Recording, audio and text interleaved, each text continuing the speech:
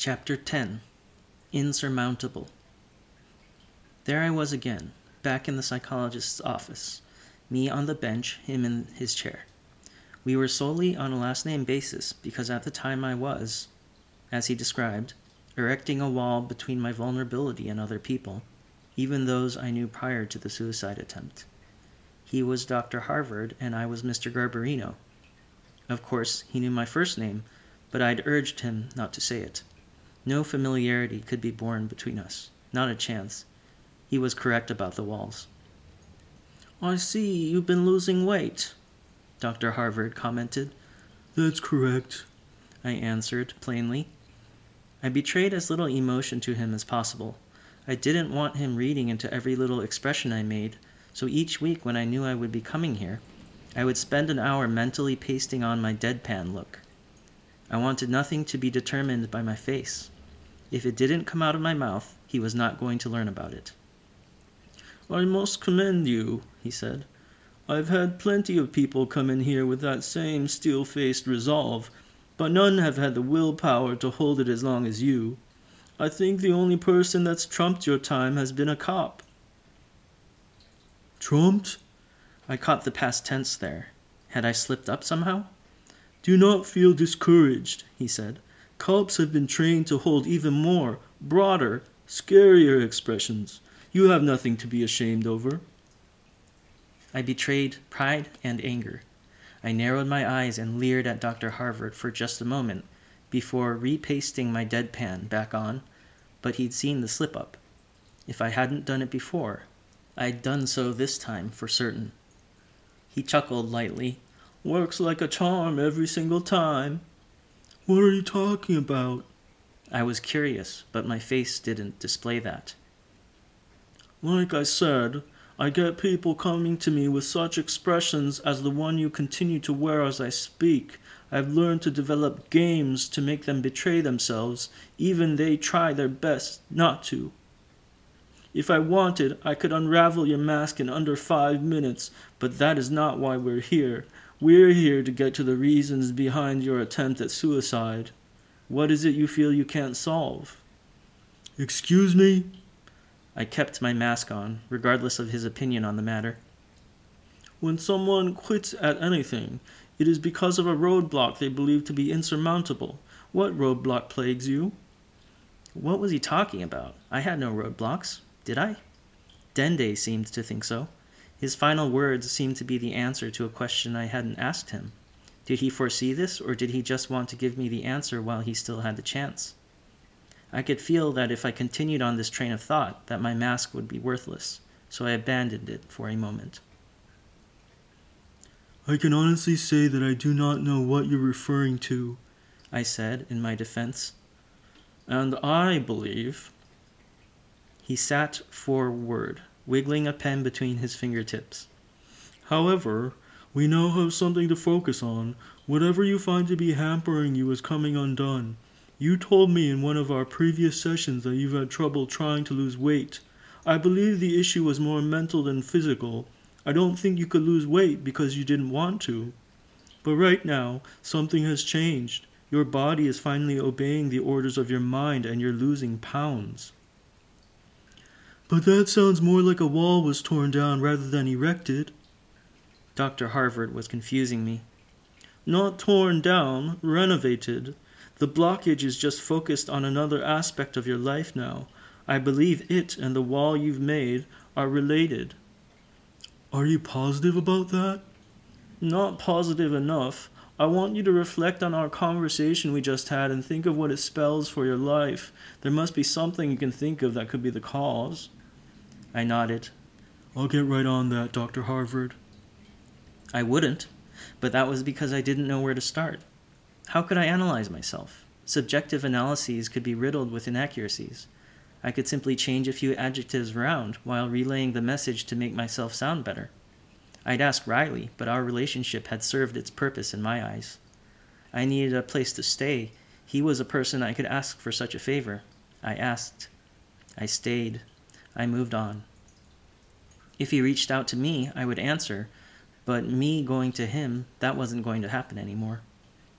I was a little late for dinner, but I think that Lex and Andre would understand. The two of them were as close as friends as I wanted right now.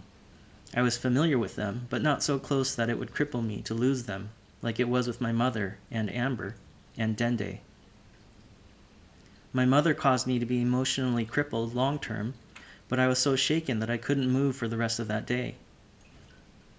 Amber's leaving me was a long expected journey, so it left me only minorly physically crippled. I had very few physical spaces to turn to, so I was prone in a shelter-my-way sense.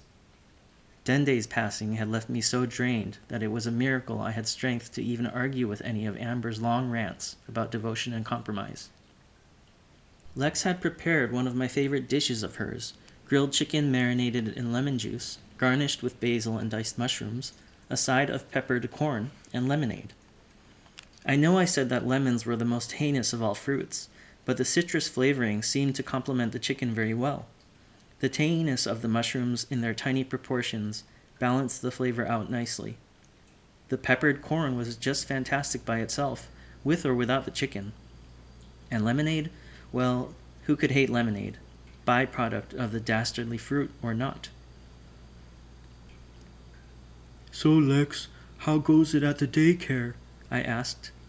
I was still keeping my wall strong, but for a social gathering such as this, a different mask was required, one where I looked like I was having a good time.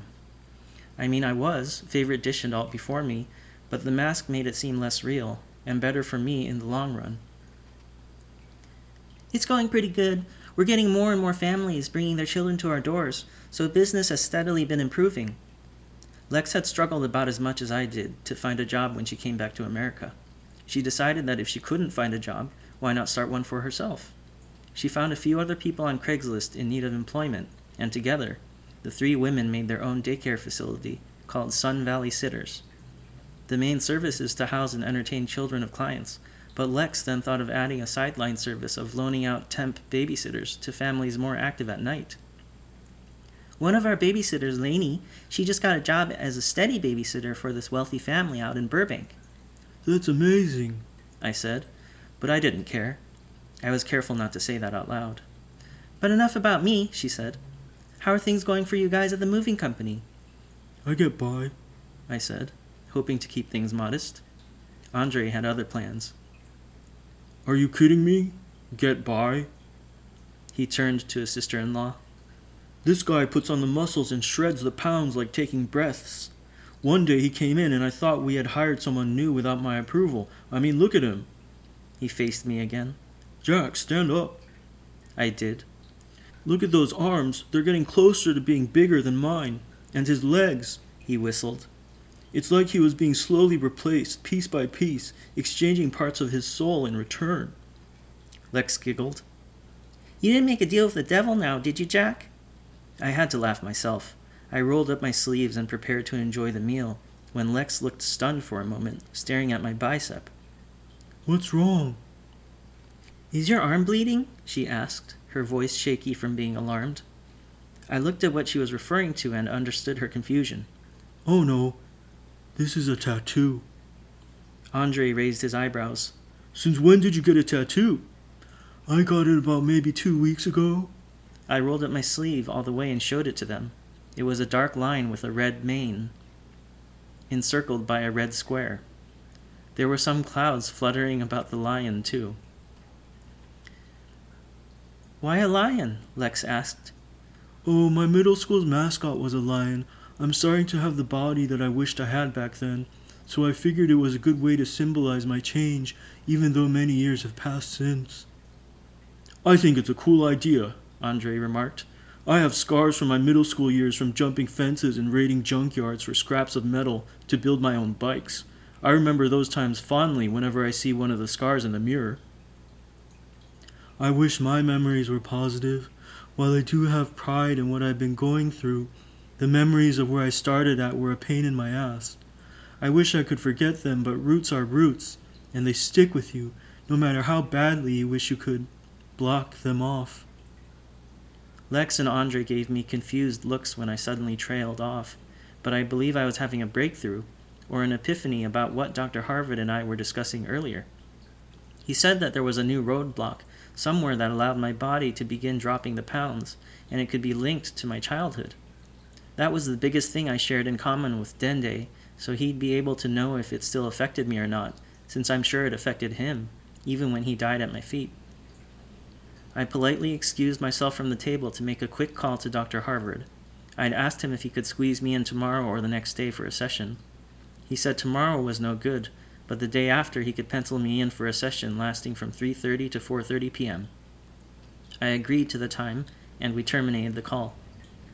I returned to the dinner table, and Lex, Andre, and I continued to discuss my tattoos. I told them that I was thinking of a second one, but had no idea what it would be, or for that case, where it would be. Lex said that as long as it didn't make her panic if she only caught a glimpse of it, she was fine with the choice. Andre sort of gave a cheer, and then we banged our glasses together. I was glad I had that approval, but part of me wanted that approval-seeking phase to be over. I sought it from so many people, and yet no one wanted it from me. I spent all of the next day biding my time, thinking of what Dr. Harvard might actually discuss about my breakthrough, or what questions I could bring up to better help me understand my situation. Nothing seemed to spring out before me, so I guess playing it by ear was going to be my play. I'd have to make sure to plaster on my deadpan mask before the session. I needed a much better one this time, more impenetrable than before. "Hey, Dr. Harvard," I said when I rolled into the office. His assistant shut the door behind me. I sat down on the couch, refusing to lay down right away. "Hi, Mr. Garbarino. How are you doing?" he asked so plainly it almost startled me. I looked into his face and caught on to what he was doing. He was imitating my deadpan face perfectly, to a T. I shut my eyes slowly and inhaled that way too. I needed to absorb my surprise at a snail's pace to avoid betraying shock. "I'm doing fine. And yourself?" "Why did you request that we meet again this week?" He turned and leered directly into my eyes that were so still that he'd clearly done this before.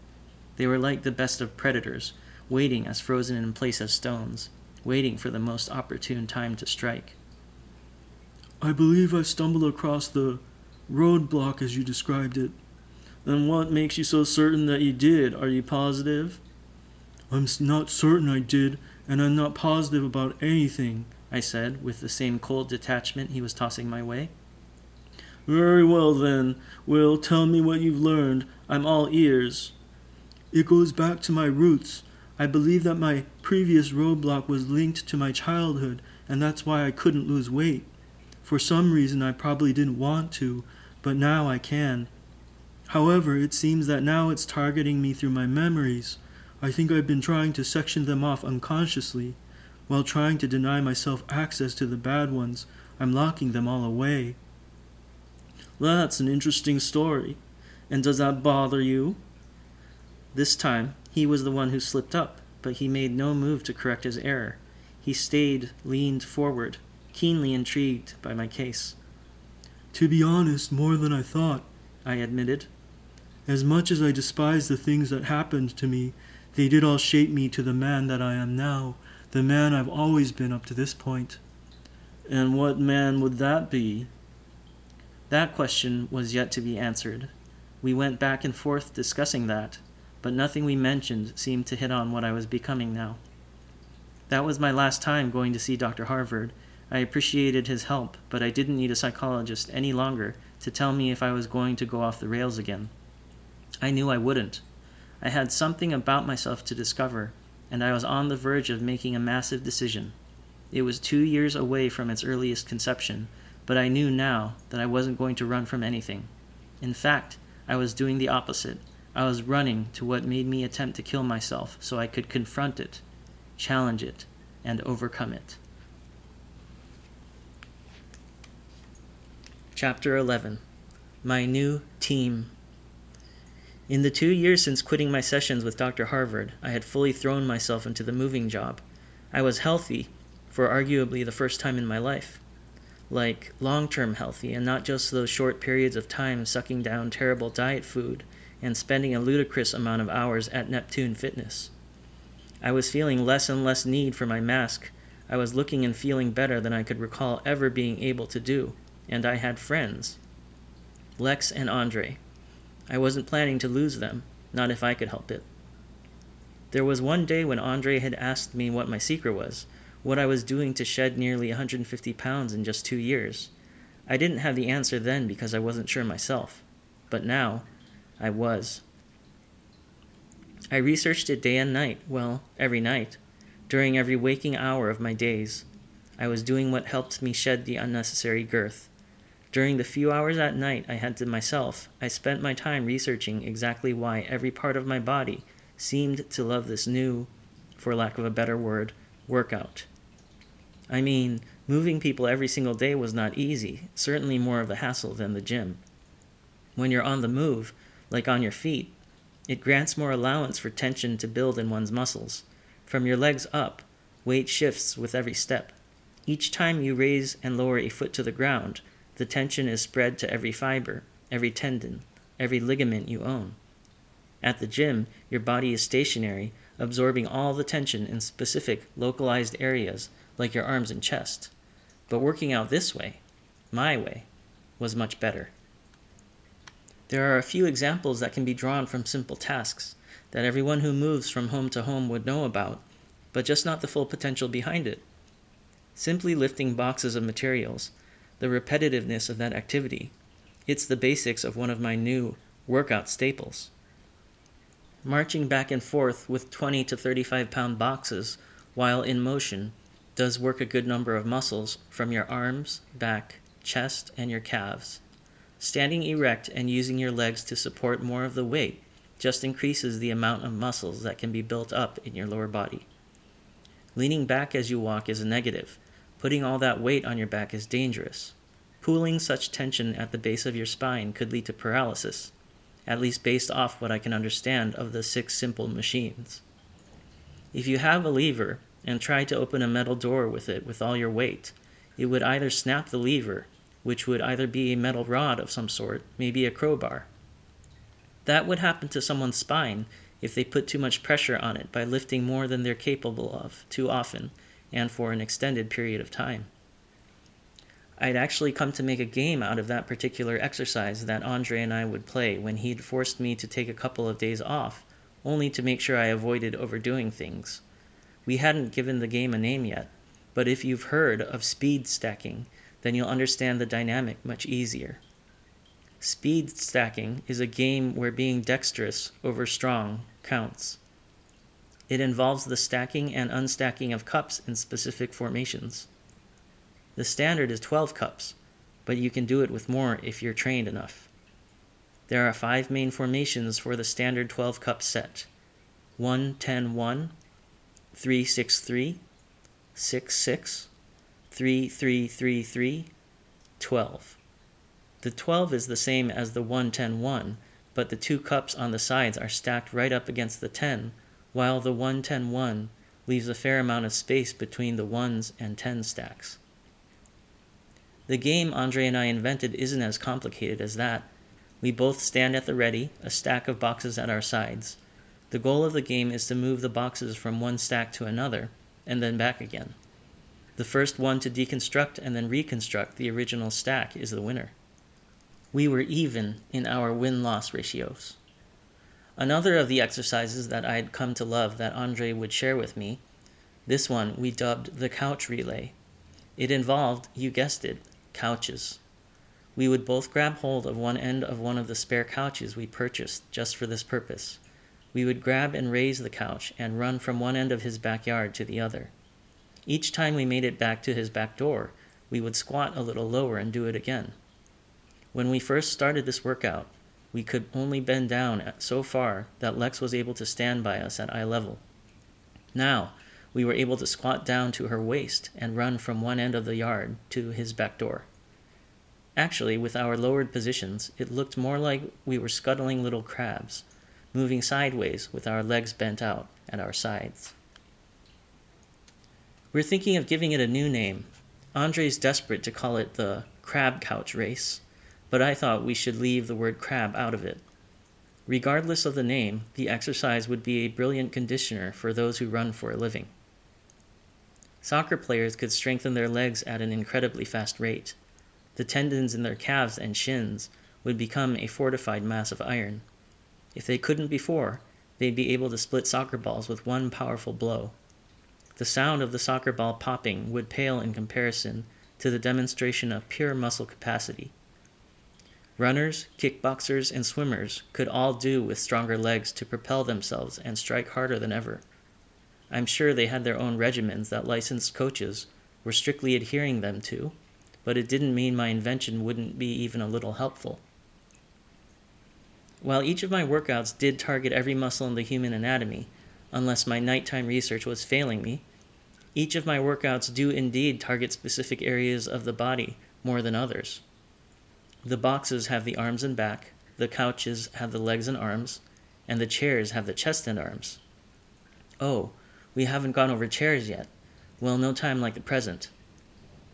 Chairs were more versatile in regards to the kinds of workouts Andre and I had concocted together. Well, I came up with them, and he would try to think of names, but so far, only my end seemed to be productive. A good way to think of it would be to say that chairs were the free weights of my style of exercise. One of the first exercises that Amber had showed me was one of the main ones that I used chairs for. I would raise them to my waist and hold them there for a second, raise the chair above, lower it to my shoulders, and then back down to my waist. The thing that made this better than an actual free weight was based off of the age-old adage, bigger is better. Since the chair had a better and more defined distribution of weight within it, it made for a better tool for physical exertion. Simply holding it at my waist, even without moving around, put more stress on my entire arm, not just my forearms. Doing squats with them over your head was a way to center the heat in your abdomen, squeezing it there, trapping it with the pressure of clenched, tight abs. As you slowly rose from the squatted position, the heat would explode from the relief and rush through all the neighboring muscles, looking for a safe shelter to reside in. It had many options and suitors. The heat would invite itself to your thighs, chest, and back. It took me some time to realize just what Andre was trying to do, but to me this was just something I enjoyed doing. I wasn't hoping to do anything more than live out the rest of my life with him and Lex and a good bill of health, at long last. It was Tuesday, and Andre had urged me into one of my forced off days. Lex was off at her own job, so I was alone when I turned the TV on. I'm glad I was, because seeing what I saw on the news' headlines shook me more than I thought it ever would.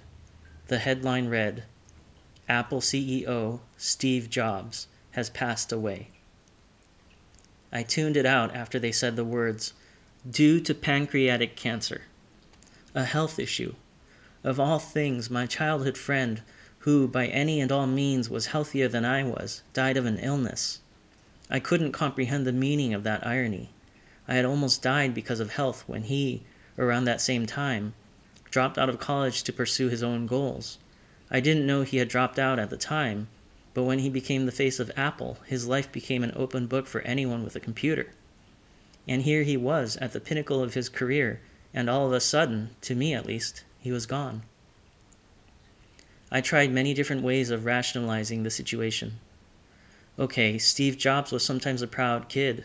Maybe he only got more prideful as he grew up. He certainly had the right to be proud with a nice family, a wife and kids, and a multi-million-dollar company that he started. I was as close as I was going to get to that set of goals years ago. But, right when he had so much to continue living for, to continue progressing and learning, whether it was as a father, husband, or entrepreneur, it didn't seem fair, and this, just like with my father, felt wrong. When a man had so much to live for, was that when he was meant to be taken from this world? Would a God, if there was indeed one out there, allow such wrongdoings to transpire? And not even just the God my father worshipped. Maybe other gods out there were just as at fault for the deaths of great men.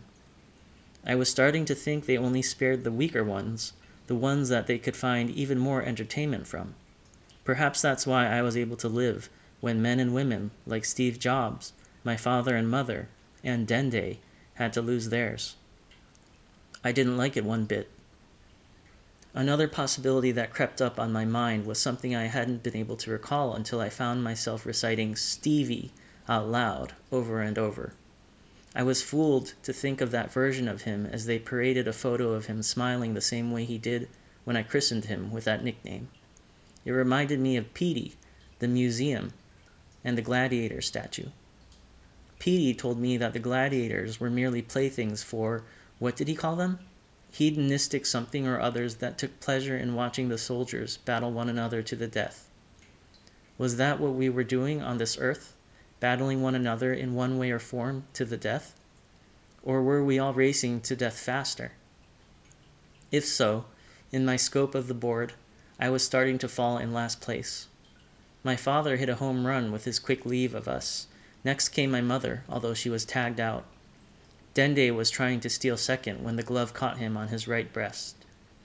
Steve Jobs, I couldn't even think of a suitable analogy for him. It didn't seem like his death fit the board. It seemed wrong, a blasphemy, as if the rules suddenly changed. Yes, Steve was part of my world at one point, but as far as any overseeing, all-knowing God or hedonist asshole knew, we were as far as done with each other as two people could be. Well, other than Amber and I, but I was hoping that thought stayed solely inside my head. As bad as a falling out as we had, I didn't want her to become the next target for some deity's drunken amusement. I cut the television off. I was in no mood to continue watching. I'd be caught up in even more reminiscing than I'd wanted to. But soon I learned that it was too late. I already was. I couldn't help when I tried to change clothes. I caught a glimpse of the lion tattoo on my right arm. From there, I stripped down to my pants. The lion was my middle school's mascot, the same beast that Harrison wore a symbol of.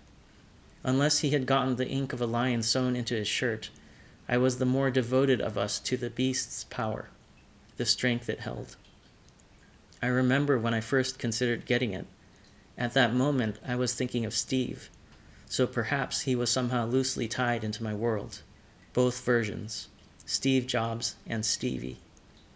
When I walked into the tattoo parlor, I could feel the ghost of Steve tugging at me, trying to persuade me against my decision. This was the bet all over again. I was taking on the lion's disciple the first time, but the second, I was letting the lion purchase on my body. And there I was in my bedroom, staring at that same mark, the insignia. Perhaps that is why I never once encountered a lion in all of my stay in Africa. The mark served as a ward, a barrier, between the predator and myself, and thankfully, those around me. And maybe that's why the deity that learned of my blithe defiance to danger chose to strike with baboons instead.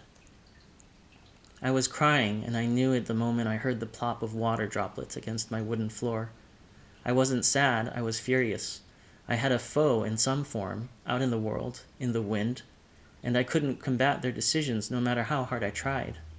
I was but a speck of dust in their eyes, or whatever they used to gaze down upon this world. How was I to defeat them? Assuming such a feat was possible, how could I make sure to keep entertaining them? Could I be spared then? Would I be? Were they watching me now, choosing the right time, waiting for me to wrap the noose round my neck so they could deliver the push? The fear of the possibilities cooking up in my head were so intense that it forced my body-mind split. I was floating there in my living room, watching my body attempting to do the math of things that have transpired in the wake of my choices. Choices regarding friends, loved ones, family. I couldn't do the math without the variables present. I needed the variables present. The next move I made was to my computer, an Apple Macintosh product. Maybe this was my connection to Steve since I bought it to celebrate his success. I did a quick, long internet search. 24 hours was a long trip. The first time, I'd been pumped to start a dream I had long since developed. Currently, I was dreading touching down on this soil for a second time. The end results of my dream were buried here. All remnants of my time in Africa either slowly faded from my conscience, locked in a box in the darkest, ugliest place of my soul. The only thing that still existed outside of that box, for me, was Lex. But right now, I needed to unlock that box and unleash one of my innermost demons. I needed to have a chat with Dende.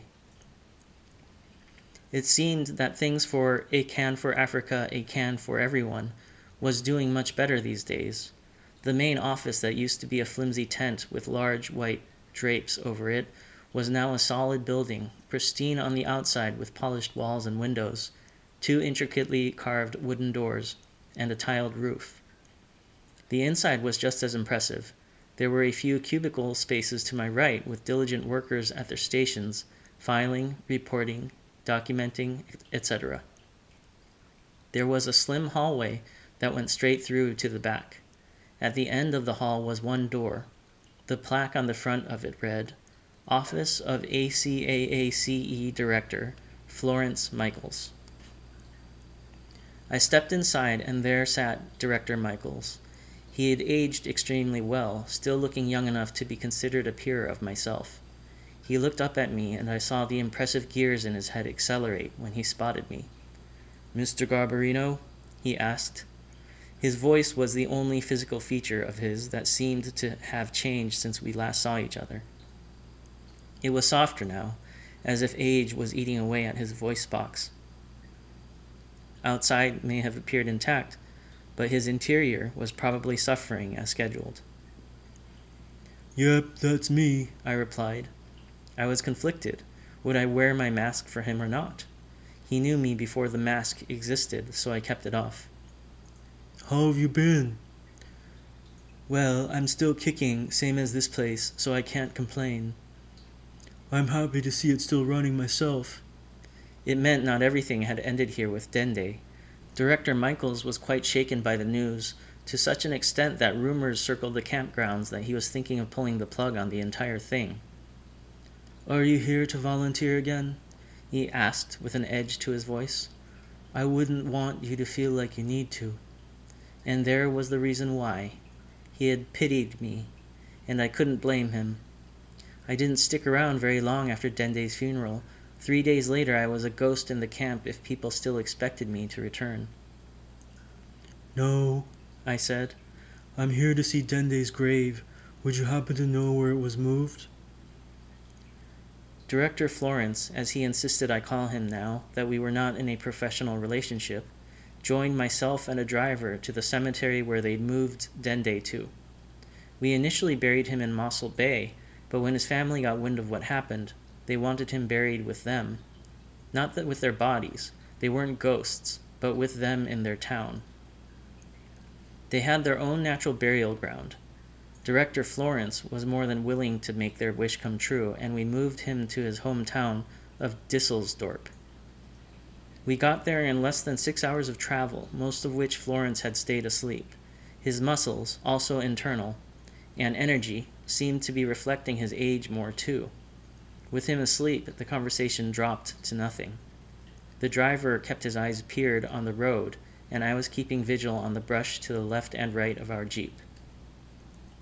I saw butterflies, birds, and monkeys. No baboons. We made it to Dusseldorp, a place I couldn't pronounce, so Florence did all the speaking when we arrived. He went in and found Dende's parents, Akando and Drusille. They were both around Florence's age, but only Drusille looked it. Akando was younger than he should. I looked into those deeply shining cobalt eyes, and it was like looking at Dende all over again. I shuddered. "Are you Jack?"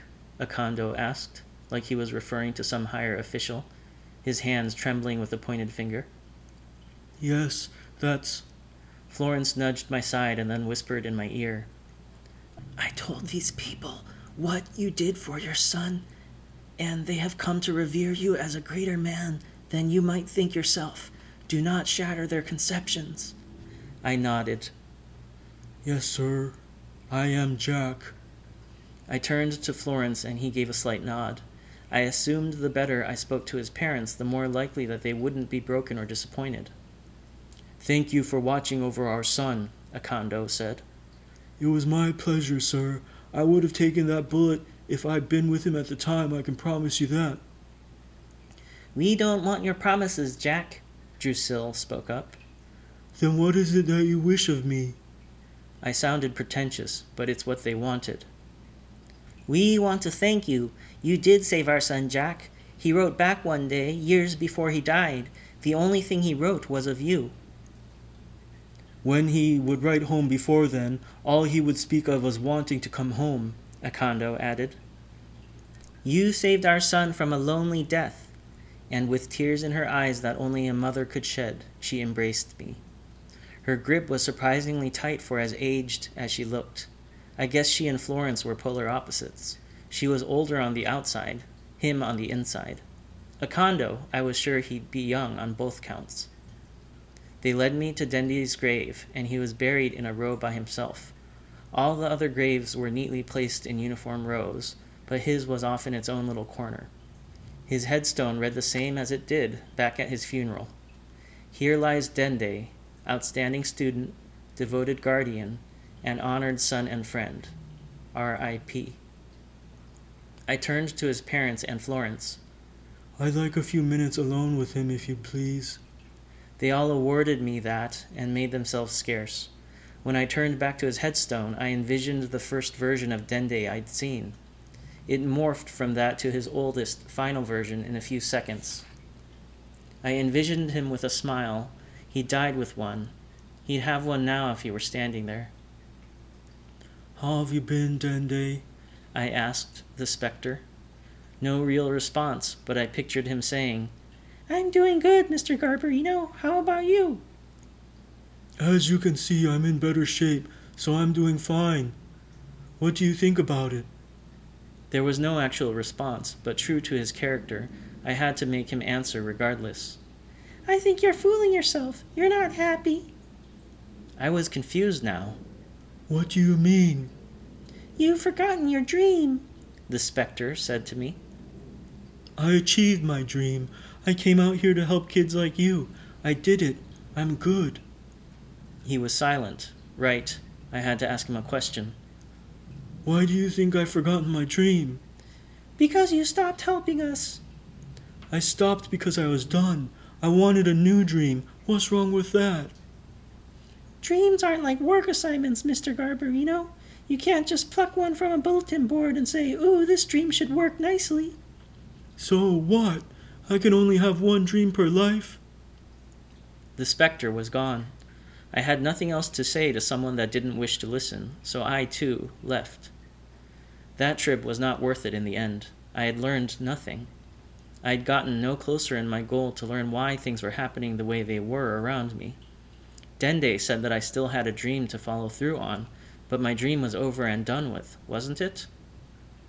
The first time the hedonists tried to remove me from this world, I had just dropped out of college, reeling from my mother's passing. What had stopped them? I met Amber. I started the diet. I went to the gym.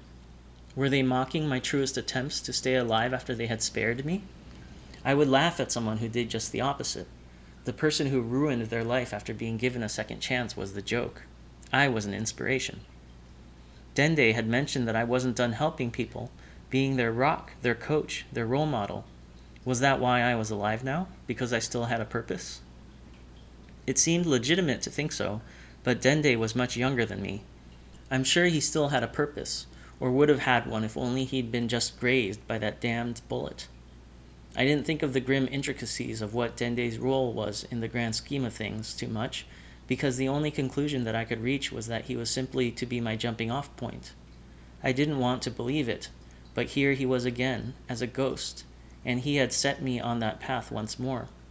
I was going to do something meant to help others, and not just children, grown-ups, people in all phases of their life. I still had 7 hours left in my flight back to California, and I was in no rush to get to sleep. And I wanted to. I wouldn't be able to. I had to think of the deaths of all my other important people, my parents. I could only take those at face value without tearing up again. They were my parents. They were older, and it was natural for a child to outlive their folks. Steve, however, his death was a trigger for me too, but I had to gamble there was more behind that. Steve was a successful man, one who employed many, and I'm sure they all had reasons, either just 1 or 1,000, to love and or respect him. Even after he abandoned me when we were children, I could sound off 10 reasons to respect him this very instant. He was my friend. He was nice. He was driven. He was compassionate. He was brilliant. He was a good father. He was a loyal husband. He was talented. He was Stevie. He was Steve. He had built up his company, his reputation, and all from a single idea. He developed it, promoted it, designed it, expanded it, shared it. I could understand now why he could pass on. His dream was going to be able to go on beyond his life, and that was nothing to sneeze at. Leaving behind an empire, it's something only the truest of visionaries could hope to achieve. I wasn't a visionary, but I wanted my mark on this world to expand beyond my lifespan. I was in my 50s. My life was already half over. I had no illusions I would make it to see 100. If I did, then the hedonists were simply just a bunch of assholes who truly applied no order to the things they did. If I had to guess, I'd give myself a good 25, maybe 30 more years before I bit the dust. I was going to do something incredible before then. First, I had to talk to Andre. Whatever he was thinking, I knew I'd want to give it a shot. I had no ideas of my own, so at the very least, his proposal could inspire me. No, I had another stop to make first. I wanted to know that the hedonists could try and own me all they wanted, but I was not bending a knee. I was going to throw a spear. And that's what I stuck on my right breast. I went to the same tattoo parlor and got my second set of ink. It was of a gladiator standing on the edge of a mountain.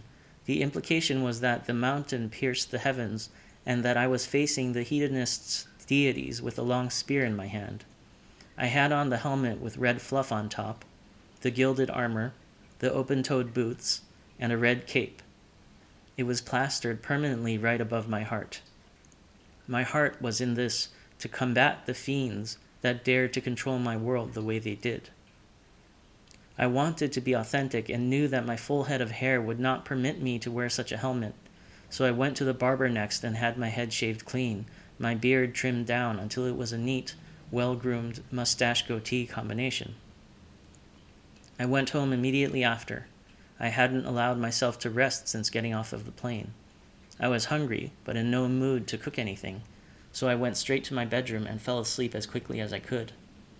I knew now that Dende, as always, with his infallible wit and wisdom, was right.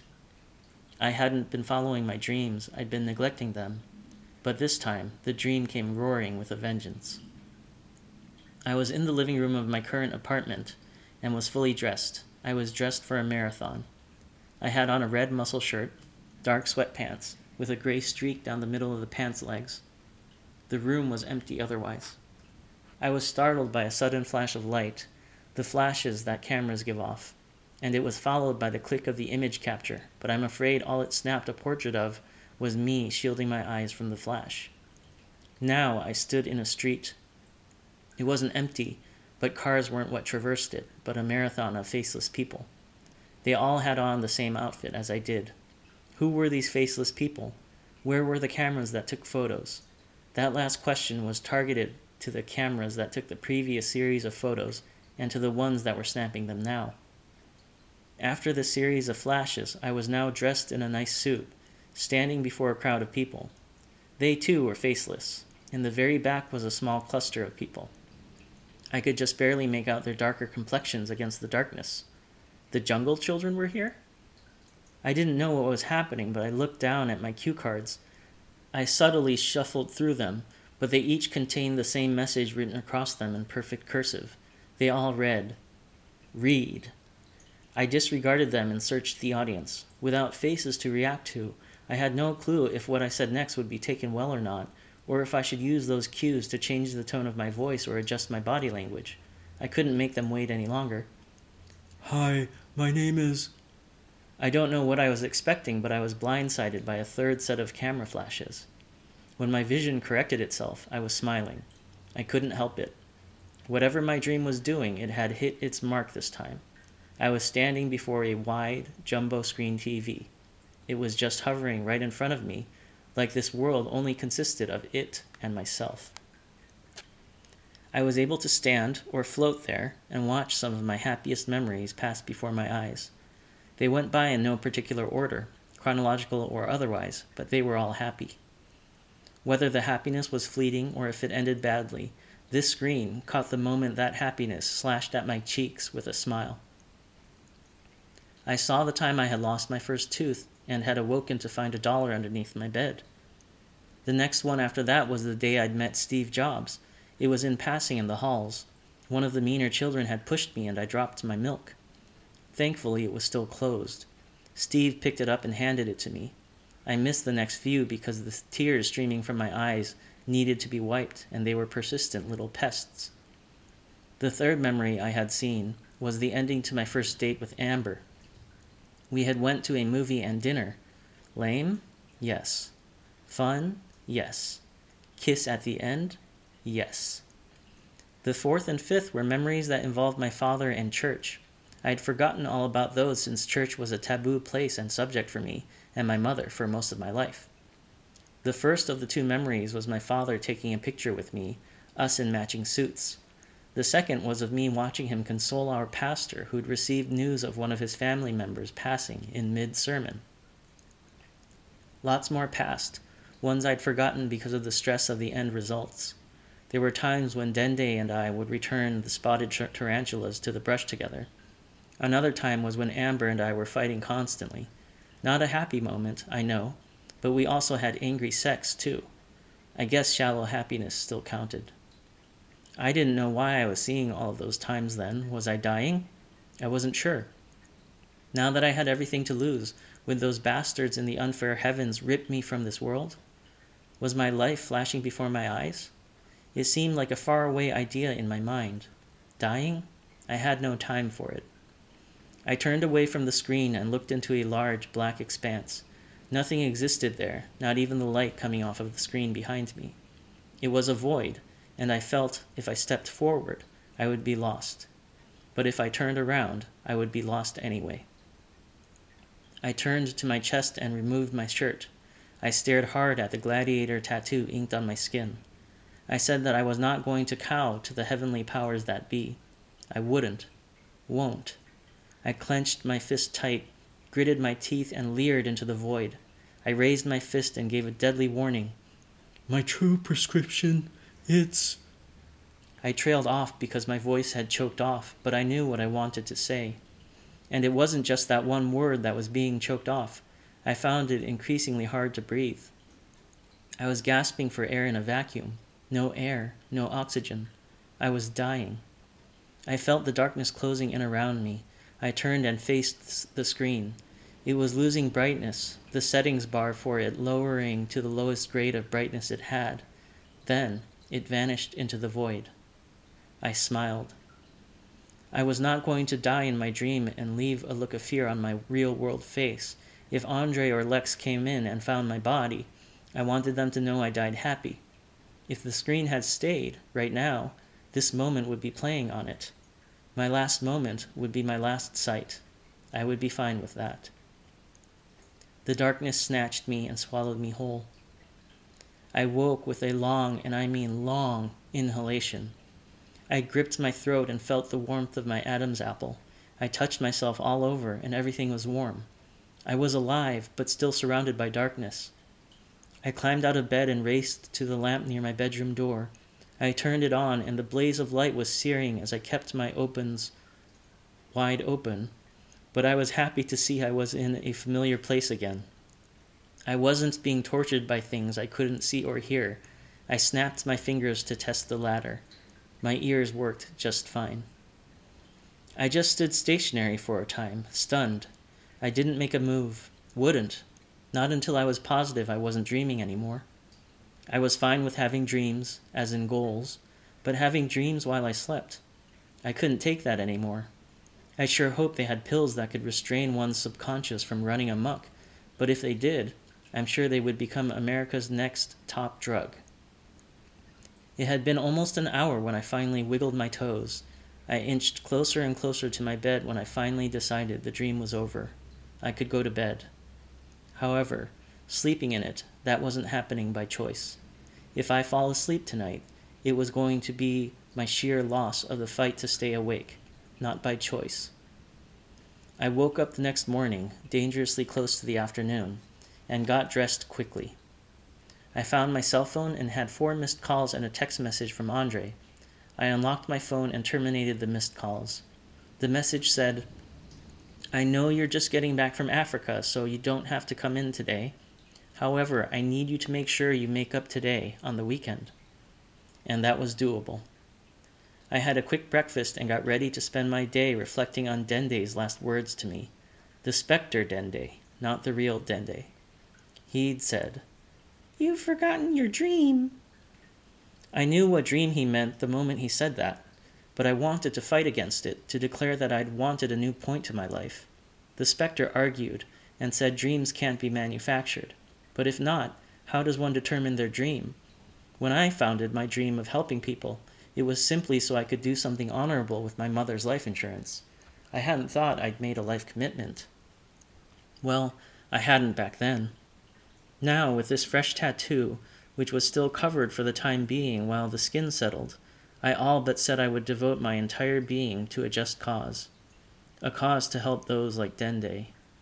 I was the gladiator, one of the people who entertain, who tickle the spirits of higher forces. That's what I was now. What I was before, it filled me with unbearable guilt and dread. I was happy when I met with Lex and Andre after dinner. I didn't need to be alone with my thoughts right now. Company was the enemy of insanity. "He remembered you after all these years?" Lex asked, referring to Florence. Yeah, it shocked me too, I said. Though if I showed up now, he may have to blink to adjust to the change. I rubbed my bare scalp. I don't blame him, Andre said. The cue ball look fits you, but it certainly makes you look like a different person. That was sort of the point. I rubbed my head once more and then lowered both hands to my lap. I was being worshipped by Dende's parents, and as much as that showed me the true depth of their respect for me, it felt like too much. I wasn't the saint they saw me for. I felt bad pretending to be one, but Florence assured me they needed it more than the real me. But it was the real you, Lex stated. The actions were me, yes, but not the man they thought was behind them. Well, then use this transformation of yours to be the man they saw you to be, Andre commented. That was a thought. Speaking of thoughts, Andre, you've been working on something lately, jotting down notes every time we exercise together, before and after. Mind telling me what you've been cooking up? He and Lex turned to each other and exchanged cheeky smiles. She would be in on it. Brother and sister, these two didn't hide much from another, if anything. I'll be right back. Andre excused himself from the dinner table and jogged inside of the house. I leaned over closer to Lex. Any hints as to what I should be expecting? A good laugh, Lex said. That was all the information I needed. Lex and Andre may share everything, but Lex and I understand everything about each other. Andre returned to the table with a binder beneath his arm. It was thin, but I could see sheets of paper sticking out from the small pile within. He slammed the binder down on the table. On the front of the binder was a taped label. On the label was written, "Can you move?" I withheld a laugh. Lex was right. Andre, what's this? I asked, without letting a single chuckle slip between my teeth. Our new game show, he said with such spirit that I had to let him continue. It's a physical contest that will require the contestants to complete our exercises in time limits, faster than their competitors, or simply to last the longest in certain positions. Like our box exercise could be a one-on-one contestant competition, or we could make it a tag team deal where the partners would have to work with 2 stacks of boxes. The first teammate would have to construct a new stack from the boxes of the tower they're deconstructing. The second teammate would deconstruct that tower to make their own. The first team to do that, and the reverse of that, would be the winners. Oh, and the couch exercise would obviously be a team race. That's pretty self-explanatory. The chair exercises would be to see who can hold their chair perpendicular to their arms the longest. I wanted to laugh some more, but the ideas weren't half bad. He had a binder of notes. Perhaps this could work out. He seemed to want it perfect before bringing it before me. The real question was, why was he bringing it to me? He had made connections through his moving company. He could have started this on his own. So I asked him in a different, less confrontational way. Why haven't you tried to get this produced before? It sounds pretty good to me, I said. My peripheral vision was still poorer than most people's, but I could see the silent surprise written all over Lex's face. I wanted to bring this to you first because you've done all the real research. You were the one who developed the exercises. I'd never take credit from you like that. Well, let me reward your loyalty with honesty, I told him as a warning. I think it's a good idea, I do, but it's not what I think would be best to get these exercises across the state, the country. Andre took the blow harder than I expected, but his eyes grew much softer when Lex enclosed one of her hands around one of his. You're the inventor, you decide. But I think you're on the right track, I said. I think a televised segment of the exercises would be a good way to spread the word about it. And as for your title, with a little tweaking, we could have something. His eyes brightened immediately. You think so? Yes, but this is going to take some time to nail down. We can't simply ask a major TV network to allow us to come onto their set so we can move furniture around. This is a unique thing. We have to make people see its uniqueness. Something about it has to charm people into wanting to do it too. What things could we do to make it more likely to be accepted by the masses? There are 4 things I know we'll need to do if we want it to be picked up.